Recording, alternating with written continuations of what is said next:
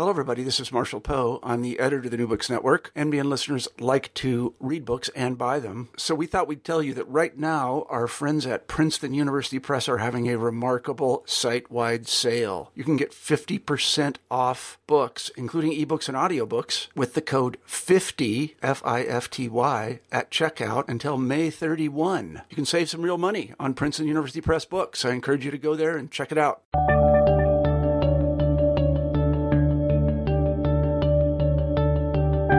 Hello, everybody, and welcome back to New Books in History. I'm Marshall Poe, your host. Each week we pick a new history book that we find particularly interesting, and we interview the author of that book. This week I'm happy to say we have Greg Castillo on the show, and we'll be talking about his new book, Cold War on the Home Front, The Soft Power of Mid-Century Design. If you are of my generation, you probably grew up in a smallish house, and it had a kitchen in it. That kitchen might have been lime green, avocado, perhaps even lemon yellow. Undoubtedly, it had Formica floors and a stove top. If you were really on the cutting edge, you might have had a microwave. I didn't see one until I was, I think, in my late 20s. But in any event, if you grew up in such a home, you probably were unaware that it was a weapon in the Cold War. That microwave, a gun. That's right. As Greg Castillo explains in this fascinating new book, the government of the United States was very interested in using domestic design as a weapon in the Cold War. They sent tours of people equipped with these kitchens around Eastern Europe and the Soviet Union in order to impress their citizens, or as some people would say, subjects, with the bounty which was to be had by means of capitalism. Similarly, Greg points out, the people of the Soviet bloc, and particularly the Communist Party that controlled the Soviet bloc, was interested in demonstrating the superiority of the socialist way of life. So they, in turn, put on exhibitions themselves of ideal socialist domesticity. And this included a lot of industrial design as well. It's really a fascinating book, especially if you're interested in design and architectural history and that sort of thing. I know that I am. So without further ado, here's the interview. Hi, Greg. Hello, Marshall. How are you today? I'm good. And here in beautiful, sunny Northern California. Sunny Northern California. Berkeley, California, correct? Berkeley, California is right. That's really great. I used to live there myself. And now, I've told people on the show this before, but I left California because I thought the weather was boring. And so now I live here in Iowa where the weather can kill you. Right.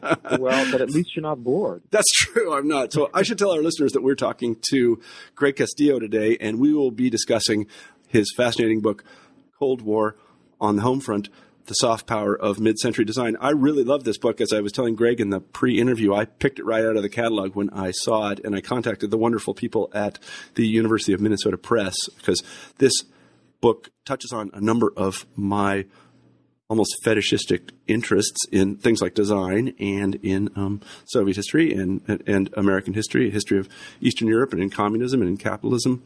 And I should also say, again, in another shout out to the people at the University of Minnesota, they did a really fantastic job producing this book. It's beautiful. No, I was incredibly pleased with it myself. It is a beautiful book. I'd like to shout them out too. Thank you very much. It is really. Peter Martin. I get a lot of books from publishers. I tell you what, and this one gets an A+ for design. I don't know who was on board with that, but they get an A+. So anyway, Greg, why don't you begin the interview for us by telling us a little bit about yourself? Well, I grew up in a small town in northern Connecticut, and it was a classic little pretty New England town. And so I had my first, I think, induction, my first aha moment with regard to architecture when I was a kid and visited Latin America. My dad did business there, and I saw for the first time this really exuberant modern architecture from the 1950s and 60s. And one of the reasons it could be so exuberant is because there were at that time so few issues with, trying to having to heat the building. Sorry. So there were these buildings that were in amazing shapes, lifted off the ground with breezeways, and I thought, wow, that's what architecture is. Well, then when I came back to New England, I realized that I was surrounded by beautiful neoclassical architecture as well. But I think that was the moment that architecture and design first came onto my radar by seeing something that was so different to anything that I had known before. So that interest continued along. I went to college at first thinking that I would be a professional photographer. Did a 4-year BFA in photography at the Rochester Institute of Technology. And then the second conversion moment came when my parents decided to build a house. Couldn't find anything they really liked because they were really interested during this first oil crisis in energy efficient design. And together we designed an earth-sheltered house. A very good architect and engineer from the University of Minnesota, where they were doing that kind of work, got involved and did the plans and the engineering, and it was built. Fortunately for me, it was sold because it was really a naive design, but I had a great time doing it, and I realized that architecture really was where my passions were. So I studied architecture and then immediately went into architectural history because even with the degree, I think my designs were still a bit naive, but I could write. So I started investigating the history of architecture, and that's actually how I became an architectural historian. I mean, it's kind of an unusual choice for a practitioner to enter the academy like that. I'm very happy that you did, though. Let me just say that. Tell me how you came to write Cold War on the Home Front. Well, it was a sort of long and changing research direction. My research interests in Eastern European and Soviet architecture came when I was a research assistant to Spiro Kostov. Spiro Kostov was the distinguished sort of dean of architectural history at Berkeley. He's the author of A History of Architecture, which was long one of the most subscribed college architectural history textbooks. And he had actually always hated Germany. And he always hated Germany because he detested German food. So this shows how, personal peculiarities affect your research interests. And so by the time I worked for him, he had decided it was about time to start looking at Germany. We together wrote and received a fairly large travel grant that allowed me to go along as a photographer. And I have to say a chauffeur, a bag carrier, and so forth. So those were the good old days of academia. And so we visited Berlin. At that time, crossed divided Berlin, went to East Berlin with our little day passes and our mandatory, $20 of converted money, and got in a subway in the center of Berlin and came up at the beginning of a grand boulevard that is now called the Karl Marx Allee, but in its day it was called the Stalin Allee, and this was really an amazing sort of socialist, realist, neoclassical building project undertaken by a nation that was essentially impoverished, filled with really, one has to say, quite luxurious apartments for the time, if you consider that all around it people were living in things like ruins. And this was supposed to be a kind of, not a scale model, but a full-scale model of what the socialist future was to be. And I was just, my jaw dropped because I'd never seen anything like it. A 20th century modern era neoclassical architecture filled with, Doric columns and, tile reliefs and things like that. And Kostov gave one of his classic sort of throwaway comments. He said, this architecture was built from Berlin all the way to Beijing, an entire hemisphere, but you won't find it in a Western architectural textbook. And I thought, my God, that's really interesting. I went back to Berkeley, found out that was exactly the case, that this architecture, this neoclassical Soviet style, had been essentially written out of history. And I started to investigate it on my own to find out what it was that a culture thought it was doing by reviving neoclassicism in the interest of a communist proletariat.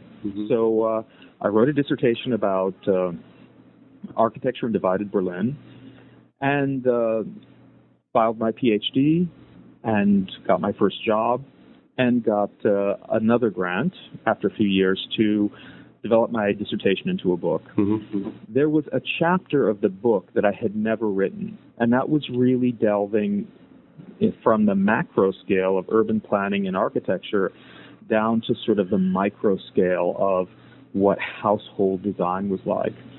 And so I started doing research on that chapter, went to the National Archives in College Park, Maryland, and came upon a file of pictures that were collected by the U.S. Information Agency, which included pictures that were taken for essentially publicity purposes by Marshall Plan projects, and found this entire cache of photographs of American model homes built in Berlin, in Poland, and I thought, this is really remarkable. I've never seen anything about these homes. So I started work on that chapter.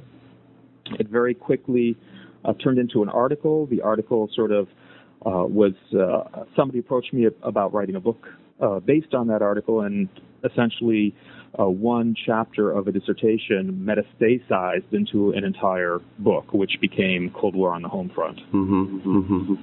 Yeah, I mean, it's interesting how, in a certain sense, different fields are stovepipe. Because as I said to you in the pre-interview, these model homes and the tours that accompanied them are quite well known among American Russian historians, because a lot of us actually were engaged as translators on them.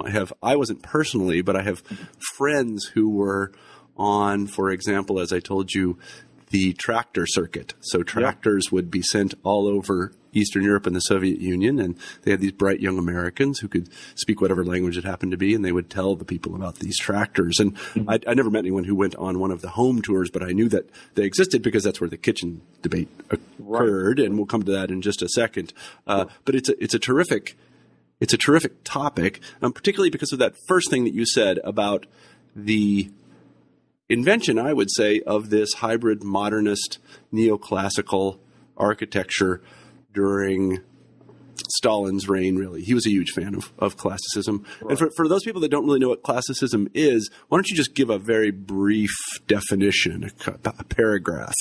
Okay. Well, the classical tradition, we can say, is what had always been held up as the West's particular sort of heritage in architectural form, looking back to classical Greece, the Parthenon, for example, the kind of neoclassical form of, freestanding columns, supporting a cornice or a pediment on a building, generally bilaterally symmetrical, all of the things that we associate, in fact, with buildings like the Capitol building in Washington, the White House. Those are all neoclassical buildings. And because Soviet architecture emerged, of course, after 1918, 1920, when the Soviet Union became a separate nation, even Soviet architects presumed that this venture into the new world of communism would demand a modern architecture. And so there were initially some path-breaking modernist movements in the Soviet Union. Specifically, constructivism became quite important. And then under Stalin in 1932, there were suddenly some moves to actually do exactly the opposite, at least so it seemed to viewers in the West. So modernism was out, neoclassicism was in. Neoclassicism would become, according to Stalin, the sort of expropriated cultural legacy taken from the bourgeoisie and given to an enlightened proletariat. And we can say, at least from what I found looking in my book, that the proletariat, at least in East Germany, were not always convinced that they actually wanted that neoclassical heritage. They liked modern furnishings and buildings as well, or usually even more.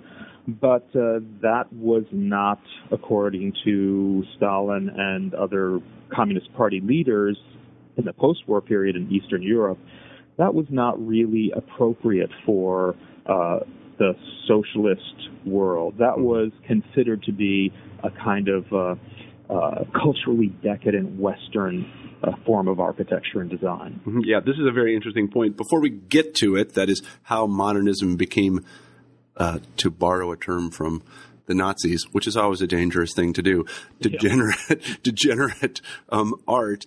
Tell us a little about modernism, because I think most people, and you mentioned constructivism as well. I'm a big fan of constructivist architecture, and you can still see a lot of it in Moscow. It's kind of buried, but it's still there. Tell us where this came from, what its roots were, and how it got to Russia.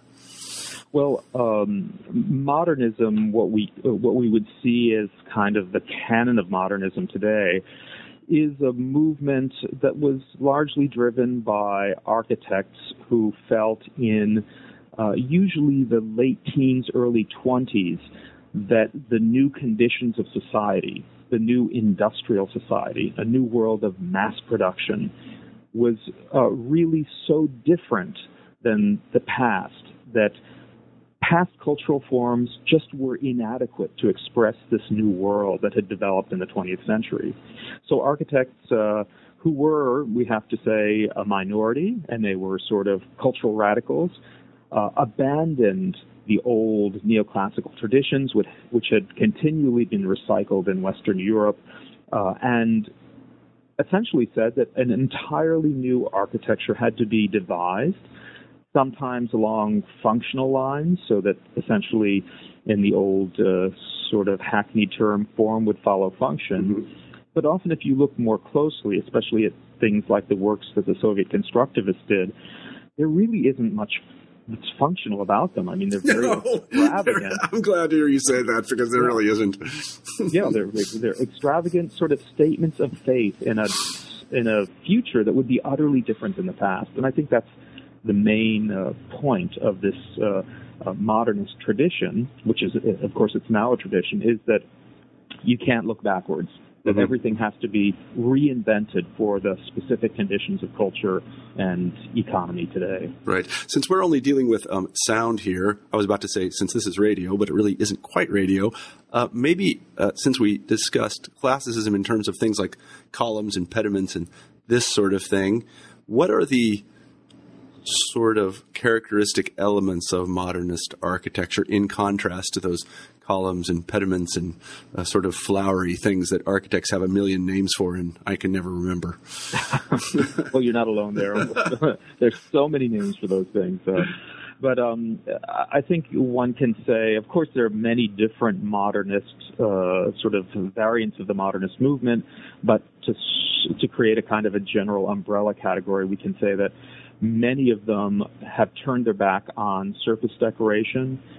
Many of them look toward the pure sort of geometries of planar walls, the window pattern, not decorated in frames or anything, but just clearly inscribed in a wall as actually the graphic, these bold graphic patterns that are going to define architecture. In terms of the inside of the building, often the open plan, open interiors are seen as more desirable than floor plans that are cut up into separate tiny cell-like rooms. There's a desire for space to flow through the interior of the building as well. Mm-hmm, mm-hmm. I think if most people will recognize this, tell me if I'm wrong, also in terms of industrial design, if you go to IKEA, you're going to see a lot of modernism.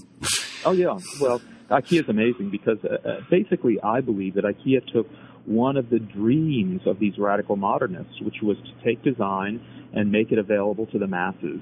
And that's what they have done with some designs that are actually really, really good. Now, the way that they've done it is, of course, by having these things made in, abroad in countries with relatively low wages. Mm-hmm. And also the other thing about IKEA is that it's not ideologically sort of convinced about the superiority of modernism. Mm-hmm. I mean, you can go to IKEA and buy some flowered side share as well. So sure. it has a balance of things. So it's more oriented toward consumers and not ideological statements about aesthetics. Right. I think it also wouldn't be inappropriate to say, at least to the Americans who are listening today, that many of the buildings that Americans tend to dislike today are modernist buildings. Yeah. They're not in favor. I love them. I think they're great, but I think I'm alone. My wife thinks I'm nuts. But I think a conversion experience, if you look at modernist buildings, is not to look at a huge one, but to look at some of the small ones. So one of the things that happens to us when we look at modernist buildings is we sort of collapse the issues of a modernist style and modern scale, because, of course, as society has changed, these buildings have become enormous. And there's something a little bit unappealing about any building that's absolutely overwhelming in size. Mm-hmm. So especially if one looks at some of the small modernist villas, especially the mid-century modernist ones, which have become very popular in the past decade, those seem to have a kind of charm that much of the gigantic sort of elephantine modernism that you see in office towers, for example, really lack. I tell you what, I will take a 1962 ranch-style house over a McMansion any day of the week. Yeah, well. But I'm pretty much alone there, I think. It would be good for the environment if you weren't alone, because, even in terms of what we'll be talking about of the houses that were sent by the U.S. for display in Europe and in the Soviet Union, those houses galvanized audiences in those countries as being so generous in space. And they, in fact, were houses that were between 900 and 1,000 square feet. And the thing that one has to keep in mind about the transformation of American suburban homes is the ones that we sent as Americans to Eastern Europe and Europe to show Europeans what the American way of life was all about. Those little houses have almost nothing to do with the average suburban home, for example, built, let's say, in 2006, which would be likely to have a 3-car garage that was as big as those entire homes. Yeah. It is pretty remarkable to think about. We'll come to that in a second. So tell us a little bit about how so what we've established so far is that with the what does one want to say? With the rise of Stalinism, this sort of socialist neoclassicism was in. And then in post-World War II America, and I guess in Western Europe as well, modernism had a kind of resurgence. What did the Nazis think about modernism, just to put that in perspective? Well, I mean, actually, there's a lot of scholarly debate on that, because one of the things you realize as an architectural historian is that when you look back at documents that might have been written, histories that might have been written only 20 to 25 years ago, they really are imbued with a kind of Cold War ethos. And so when people, let's say in the 70s, wrote about the Nazis, they essentially said that they were anti-modern, that they called all modern cultural phenomenon, from architecture all the way through art and sculpture, that the Nazis called that work degenerate, culturally degenerate. And now when we look with a little more distance at what Nazi culture was like, we can understand that, of course, they did have an art show called Degenerate Art. They condemned certain modernist art as Bolshevik or Jewish. But in fact, in the realm of architecture, they had an incredibly sophisticated modern architecture that was actually aesthetically really clean and crisp and aesthetically accomplished. However, it was only for industry. Mm-hmm. In other words, in Nazi Germany, a sort of glass and steel house would have been considered, well, first of all, it wouldn't have been built because steel was needed by military industry, so it was not available as a material to build houses with. But in any case, it would have been inappropriate, considered culturally inappropriate for residential architecture. But it was considered completely appropriate for industrial architecture. And industrial architecture was not just functional, it was also highly representational, because Nazi Germany wanted to show both its own citizens and the world that it was a modern industrial power. So history is being actually rewritten at this moment about that topic. Yeah, it's a very interesting question. I mean, I was just watching maybe reading a book, I can't remember, about Hitler's plans for Linz. And if you look at his own and Speer's architectural designs, they look for all the world to me like what we would call federalist architecture. That is the kind of architecture you see in buildings built in the 30s on the Mall in the United States. They really aren't in any way distinguished from those buildings. And some of them have columns, but they're always false columns, if you know what I mean. They're never real columns. Yeah. And they have big, flat, broad sort of stone surfaces, which is, again, one of the kind of marks of that federalist architecture. They are hard to classify. I know that in terms of industrial design, you're quite right that they built these, what I think many Americans would call kind of Bauhaus factories and things. And one of the elements that survives today, I think, is I don't know if you're familiar with these, but several German and Austrian cities still have these things called flak towers.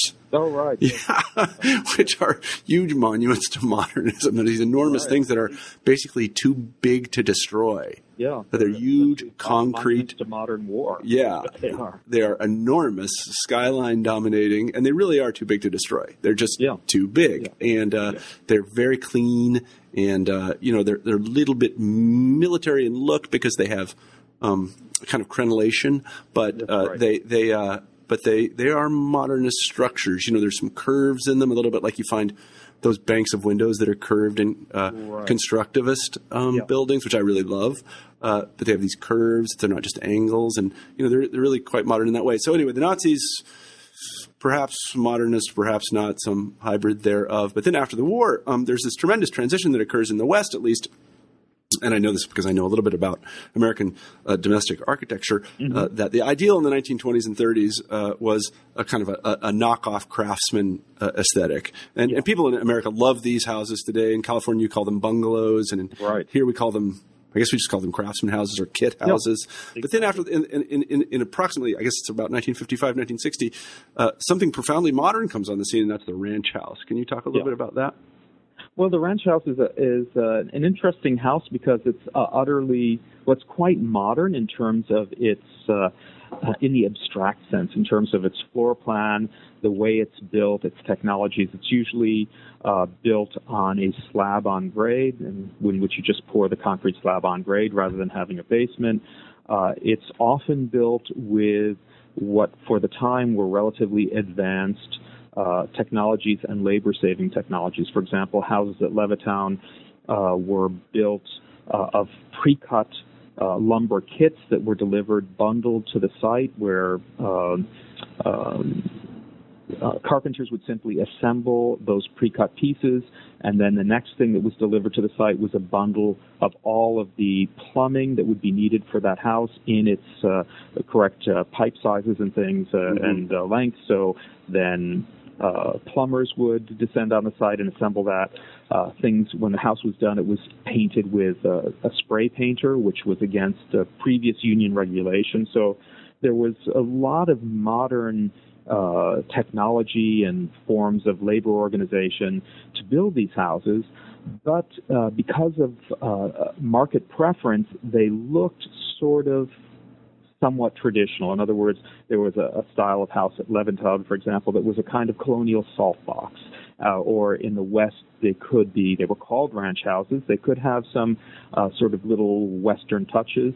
So they're quite synthetic in terms of their form, but they really were the mass market version of a suburban villa, created for the first time within the reach of even returning GIs because of changes in mortgage regulations. So now that's a big topic today. But the new kinds of mortgages that were longer than in terms of payback time, which of course made the payments less, put those houses within the reach of lots and lots of people. I always thought of the ranch house as Frank Lloyd Wright for the masses. Am I wrong about that? Well, you can go and say, yeah, you're wrong. I can tell you that Frank Lloyd Wright would have hated that description because Frank Lloyd Wright had a Frank Lloyd Wright house for the masses called the Usonian House, which essentially has many qualities in common with a tract home. However, it really looks like a Frank Lloyd Wright home, which is important for him. Okay. Well, I'm sorry about that, Frank, if you're listening from wherever you might be listening. So they took these houses in all their modernity and their kitchens, which were really the kind of most remarkable part of them, because the kitchens go from looking like what I would call a workshop to a command post. Yeah. If you know what I mean, everything is integrated. It looks like it looks like this bridge of the Starship Enterprise. These kitchens do. I grew up in ones. I knew exactly everything's built in. They got a lot of buttons, dials, knobs. You know, they look very fancy. So they take these houses and these kitchens with Formica and everything else, and avocado green and whatever else they take them. They put them on tour. How did this happen? How it happened was really beginning in the late 1940s in Germany, which was a very important site for America. Post-war Germany had a number of things that demanded American attention. One was an economy in ruins. Another was a population that Americans and American military and State Department people were not really sure whether Germany would try to remilitarize. Of course, it had already been at the center of two world wars, whether Germany could be integrated within a peaceful Europe. So America paid a lot of attention to what was happening in Germany. And one of the things that was of great concern, because Germany was divided, half of it was under Soviet rule, the borders were permeable, unlike today, where they're not today, unlike later after the early 1960s, there was a wall, for example. But in that period of time, inhabitants of Berlin could just walk from socialist to capitalist Berlin, and so of course Berlin became one of the great centers for Cold War espionage. But all of that just means that there was a lot of cultural influence by Soviet culture, communist politics, and what Americans were worried about was a kind of political propaganda being put out by the USSR, which many intellectuals in Europe at that time agreed with, which was that the U.S. was a kind of militaristic superpower ruled by to put it nicely, cultural idiots. In other words, they really saw the U.S. as a place that was a force for the cultural and social degradation of a kind of older European culture. And so America needed to fight that image of essentially cultural primitives. And also the U.S. needed to try to, the State Department decided it needed to instill a consumer economy in Germany. They felt that that was the most logical way of securing Germany within a broader, sort of economically and politically unified Western Europe. And so the houses that were sent over, these dream houses, served a number of purposes. I guess you could say first and foremost, they were a wonderful platform to show what the, sparkling capitalist future would look like for Western Europe. Now, today, when we look at Germany as the economic engine of Europe, the economy that's one of the strongest in Europe, it's easy to forget that at the time that America was involved after the war, cities were in ruins, there was an economy that was in ruin, people were living like, 3 and 4 to a room in apartments in Berlin. Most people shared bathrooms on the hall of a sort of old walk-up, a brownstone walk-up, if they hadn't been bombed. So living conditions were pretty primitive, and it was not at all and had never been a mass consumer society.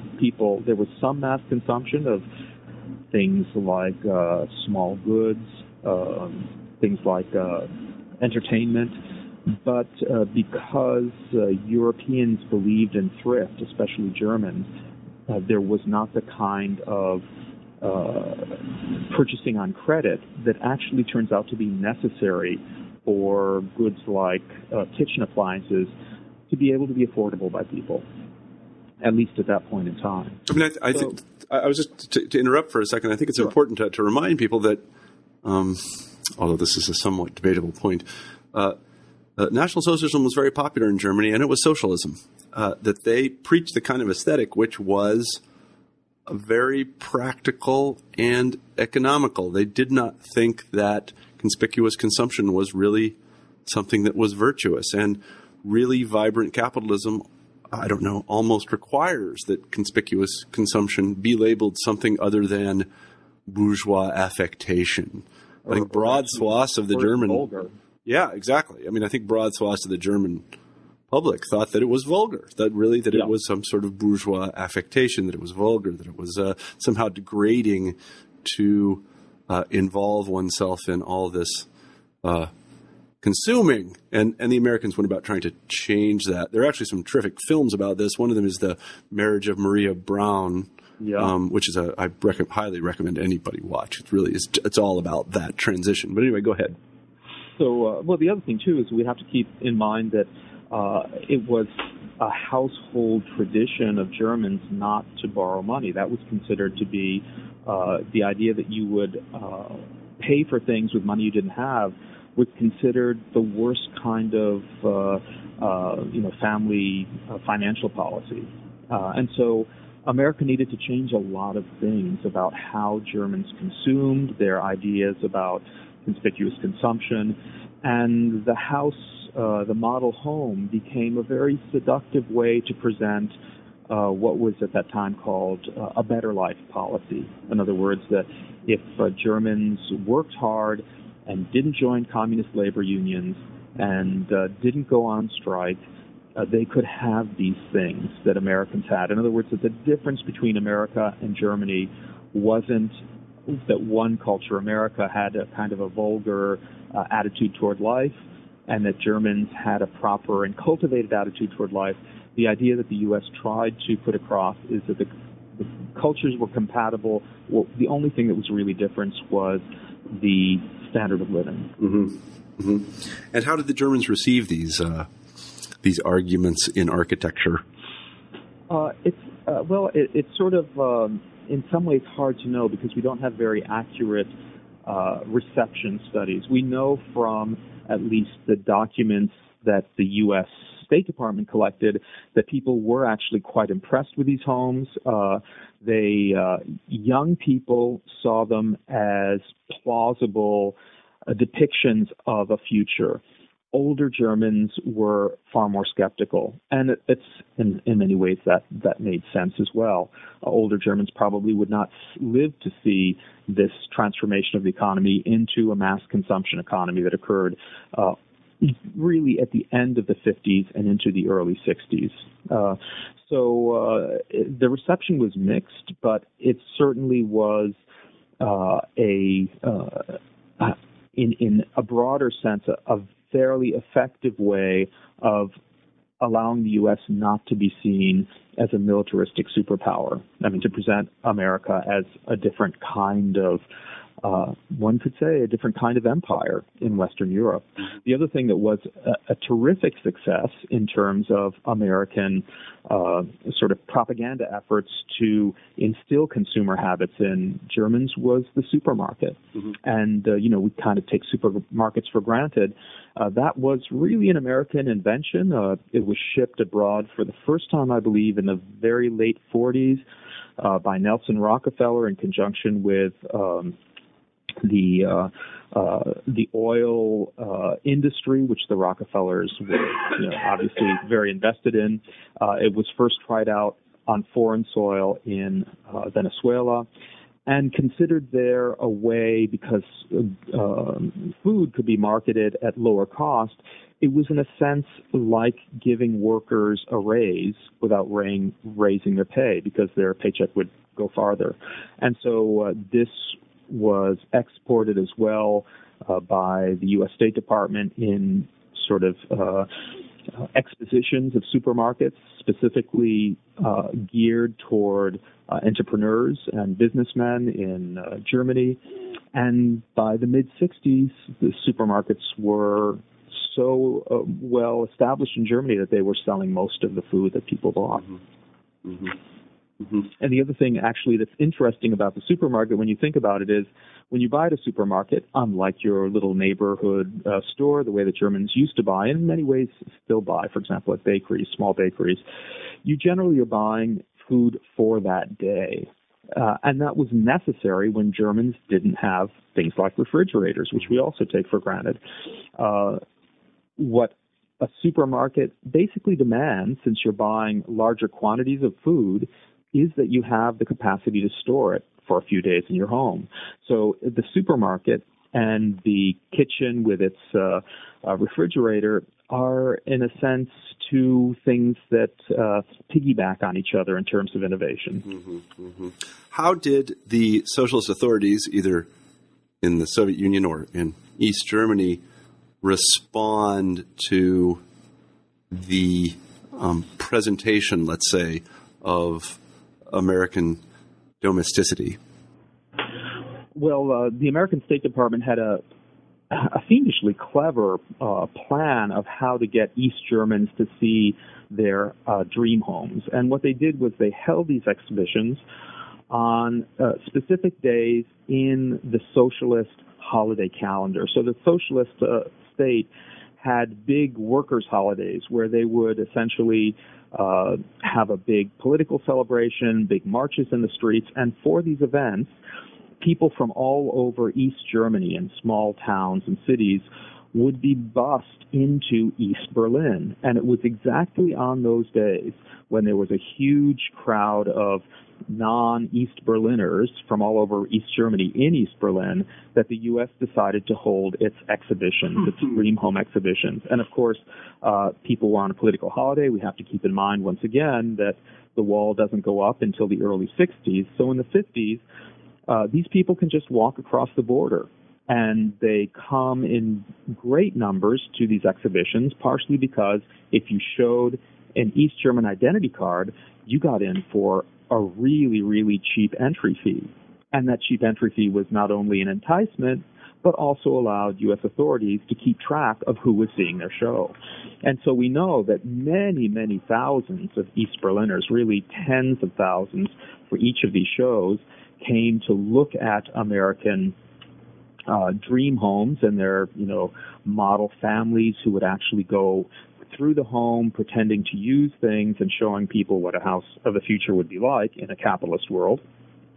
And the East Germans were, the East German Party was absolutely furious at the success of these propaganda strategies and started to hold more elaborate dream home shows of their own. Mm-hmm. Now, the difference between an East German dream home and a West German American-sponsored dream home is that in East Germany, the notion of an enlightened proletariat really focused on cultural commodities like furnishings that were supposed to show how the proletariat would live actually much more like a kind of bourgeois family. They would, have a little reading corner in their living room. They would have fine furnishings.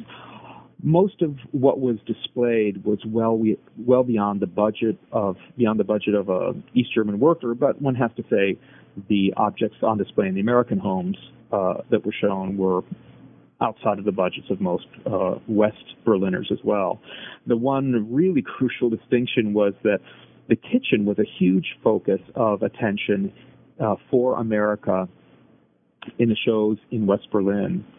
And the kitchen was really downplayed in the East German homes because those economies were not really geared toward mass technology for consumers. And so in an East German model home, at least of the early 50s, there might be a kitchen called a Zholtovsky kitchen from actually Russia to show what a socialist kitchen would be like. Mm-hmm. But that kitchen, with comparison to the ones shown in West Berlin, were really more like kitchens from the 1920s than kitchens from the 1950s. Mm-hmm. I mean, there was a huge transformation that took place in the 1950s in terms of domestic design in the Soviet Union, and I assume also in the Eastern Bloc, and that is the sort of transition from what they called communal apartments to separate apartments. Because originally, of course, the communist plans that people would live in these kinds of big kommunalki. They were these communal apartments. And then after World War II, if I'm not incorrect, they basically gave up on that plan. Well, yeah, they sort of gave up on that. They gave up on that actually quite a bit earlier. What happened in Russia, in the USSR, is in around the mid-30s, a couple things developed. It was clear that the Soviet government was not going to have money to house lots of workers in nice housing. That was sort of a dream. And so what they shifted to do is to recognize that they wanted to make sure that the managers of industry had adequate housing. And so housing turned into essentially a higher class phenomenon. That's when the neoclassicism comes in. Mm-hmm. So there are some workers living in those in those neoclassical apartments that have a couple are mostly management, have a couple workers scattered in. Those are kind of model workers that are rewarded for sort of labor heroism by getting an apartment. And so the whole communal housing notion as a formal ideal of architecture collapses in the 1930s. Mm-hmm. And that is the architecture that is exported to East Germany as well, this notion of the separate apartment and a lifestyle, a family lifestyle that looks a lot like a bourgeois lifestyle in the West. Mm-hmm. Yeah, one of the things that you always note if you visit, even today, and this is true in the pictures in the book, if you look at their model apartments, you always see a bookshelf full of books. Mm-hmm. In the American, like I really remember, I grew up in one of these houses, in one of these ranch houses built on a slab that was, 850 square feet. I don't think we had any books. I mean, I know we had a TV room, what we called the TV room, but I don't remember. I mean, there were some books. I don't know. We didn't have a bookshelf, though. And see, you turned out just fine. Yeah, I did. Right. Yeah, I did okay. My mom was a teacher, though. So, in any event, but this bookshelf, this sort of totemic presentation of knowledge, is a very important part of Russian apartments, even today. You will find people, the complete works of Tolstoy on their shelves. And I didn't know who Tolstoy was when I was 18, I suspect. Yeah. But so let's move forward. Well, actually, let's pause for just a second to talk a little bit about the kitchen debate, because it actually took place in a kitchen, but not, like yours and mine. Right. No, the kitchen debate did take place in a model kitchen, and it was now we know a little bit more about that story, which had to do with Nixon and Khrushchev sort of locking horns at the American National Exhibition in Moscow in 1959. This was the first big official Cold War venture in sort of joint cultural exchanges. And so America and the USSR had signed an agreement saying that they would each allow each other one exhibition in the Moscow, or the USSR would be allowed an exhibition in New York. That happened early in 1959. At the end of the summer of 1959, the U.S. gets its shot to put an exhibition in Moscow. And what they do is they create the ultimate sort of propagandistic exhibition of what America's strengths were. Now, America was having some problems in terms of its role in the world at the late 1950s. They had fallen behind in the space race, so the Soviets put the first satellite in orbit. They put the first satellite with a dog in it in orbit. They have a number of technological successes. They blow up a hydrogen bomb, which shakes everybody up. And they have international ICBM missiles, these long-range missiles. So the USSR at that moment looked like it was running neck and neck with the U.S. as far as military technology. And the U.S. strategy was to shift the terms of the debate toward consumer culture, which America realized that the Soviet Union was, in a relative sense, lagging far behind in. So America, rather than showing things like models of nuclear-powered icebreaker ships or showing satellites and things like that. They essentially throw, books, household goods, appliances, model homes, the new American cars. They throw all of this at the Soviets. And by that time, Khrushchev is walking through this exhibition with Soviet people almost with their mouths hanging open, looking at these things. And Khrushchev was very annoyed. And so Nixon and Khrushchev, as they're walking through this model home exhibit, some of the Americans who were working the exhibition very cleverly sort of create a diversion which stalls them in front of the kitchen and gives the opportunity for Nixon to begin a debate about the merits of America and capitalism on the basis of home consumption, and actually on the basis of women's roles in these two different societies. So Nixon insists that American capitalism isn't just for big entrepreneurs and big businessmen. It actually is benefiting women. And look at this incredible lemon yellow, all-electric GE kitchen. This is absolutely typical of the ways that America makes living easier for women, for its housewives. And, of course, Pravda, the Communist Party newspaper in the USSR, had been denouncing the exhibit and its model homes as absolutely untypical for American workers. They basically insisted, this is a propaganda ploy. American workers can't possibly live in these homes. And so Khrushchev attempts to challenge that notion that this kind of home is available to most Americans.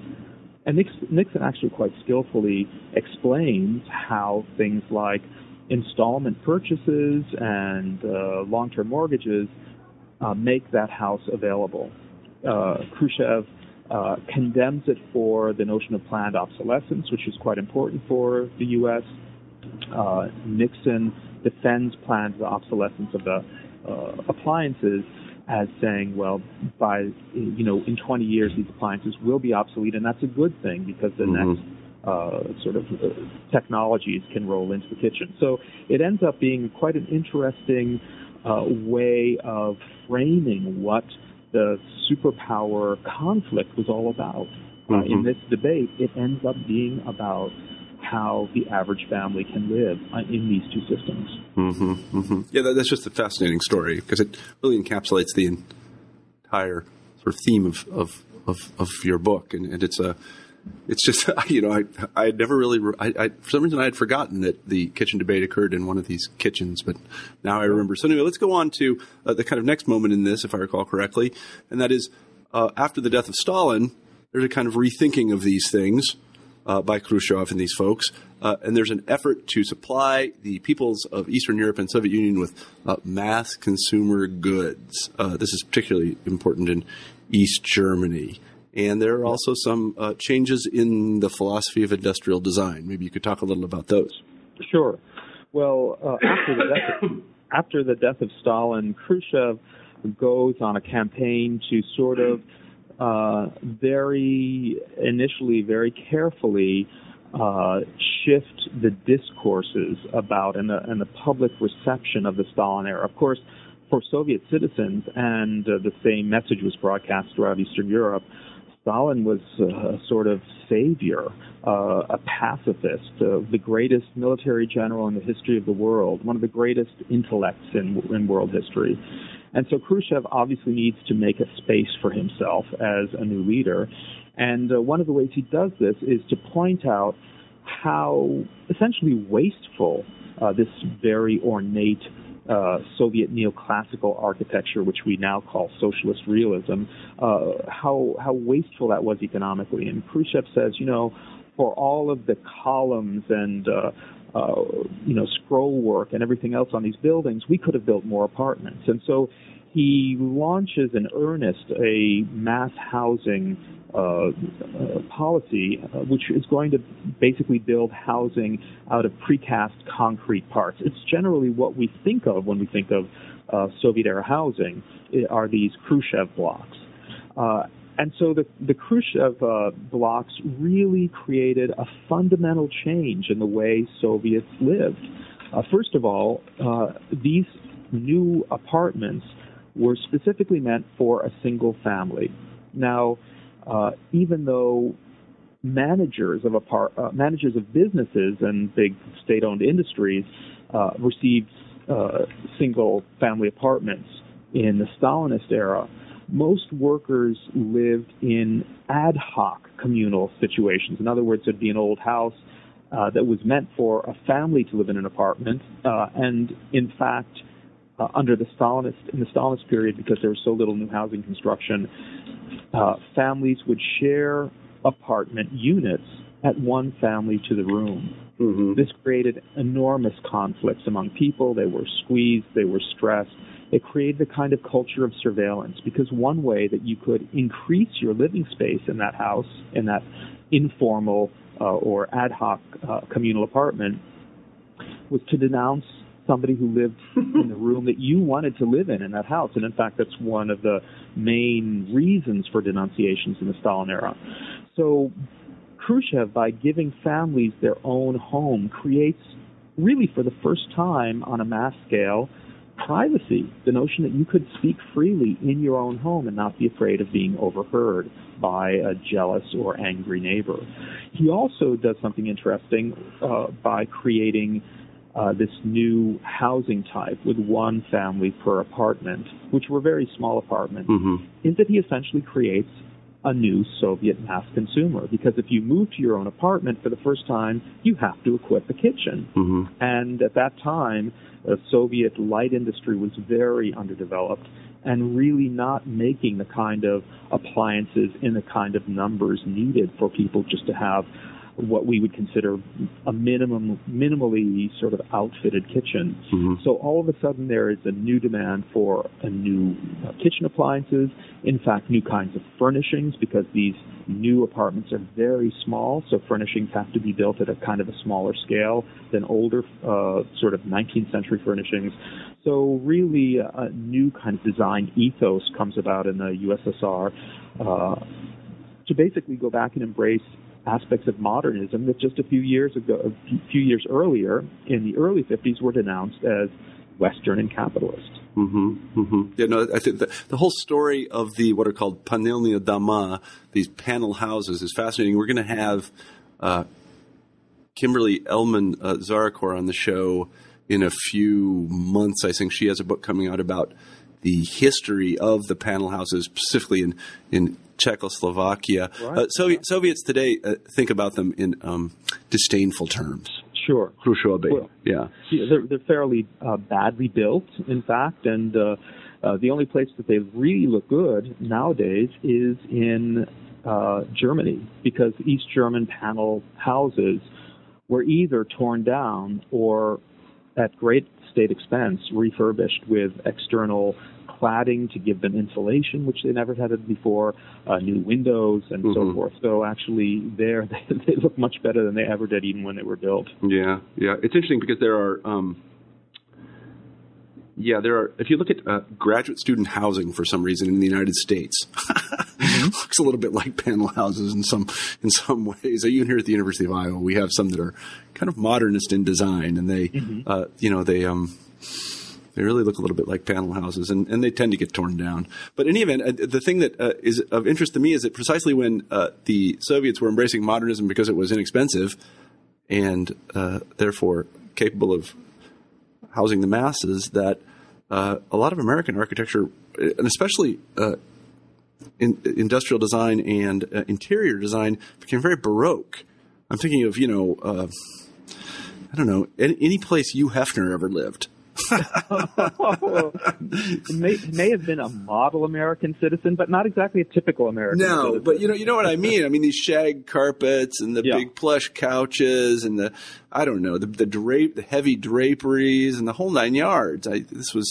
Well, you have to also understand that even good design in the U.S. is on a consumer cycle. I mean, essentially, styles must change because things must become obsolete to get people to redo their homes and buy new stuff. So essentially, that's one of the tragedies about good design in this kind of fast cycling consumer economy, that even if you fall upon a kind of ideal design for any given object, it's got to go. I mean, listen, personally, that's what I think happened to cars like Mercedes and Audi. You know, they somehow developed these fantastic designs 10 years ago, and now, you know, they just keep on changing and changing. And personally, I just want to say, you guys stop. It's not looking any better. Yeah, no, it's true. I hope those aren't your advertisers on this show, or else you're in big trouble. Well, I don't have any advertisers, but if anybody wants to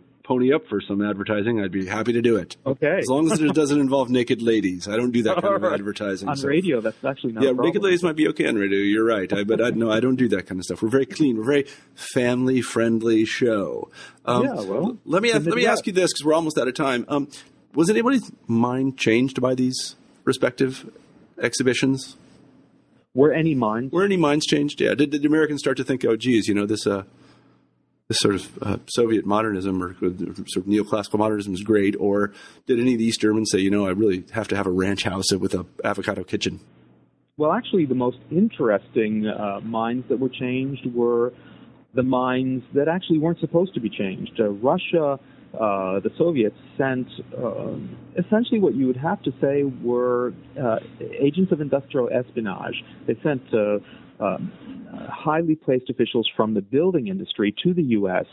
in the 1950s, mid to late 1950s, to be able to essentially look at houses, assess construction materials, because when Khrushchev was going to start his mass housing construction campaign, he essentially wanted to be able to take advantage of whatever the best technologies for doing that were.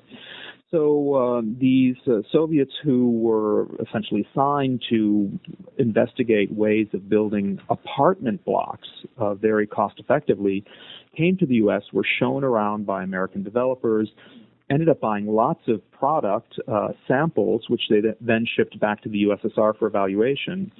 But one of the things that they were assigned to do was actually buy a tract home. And so as they crossed the U.S., every time they'd visit a developer and see a new tract home development, they would ask if they could buy a tract home and have it shipped to Russia.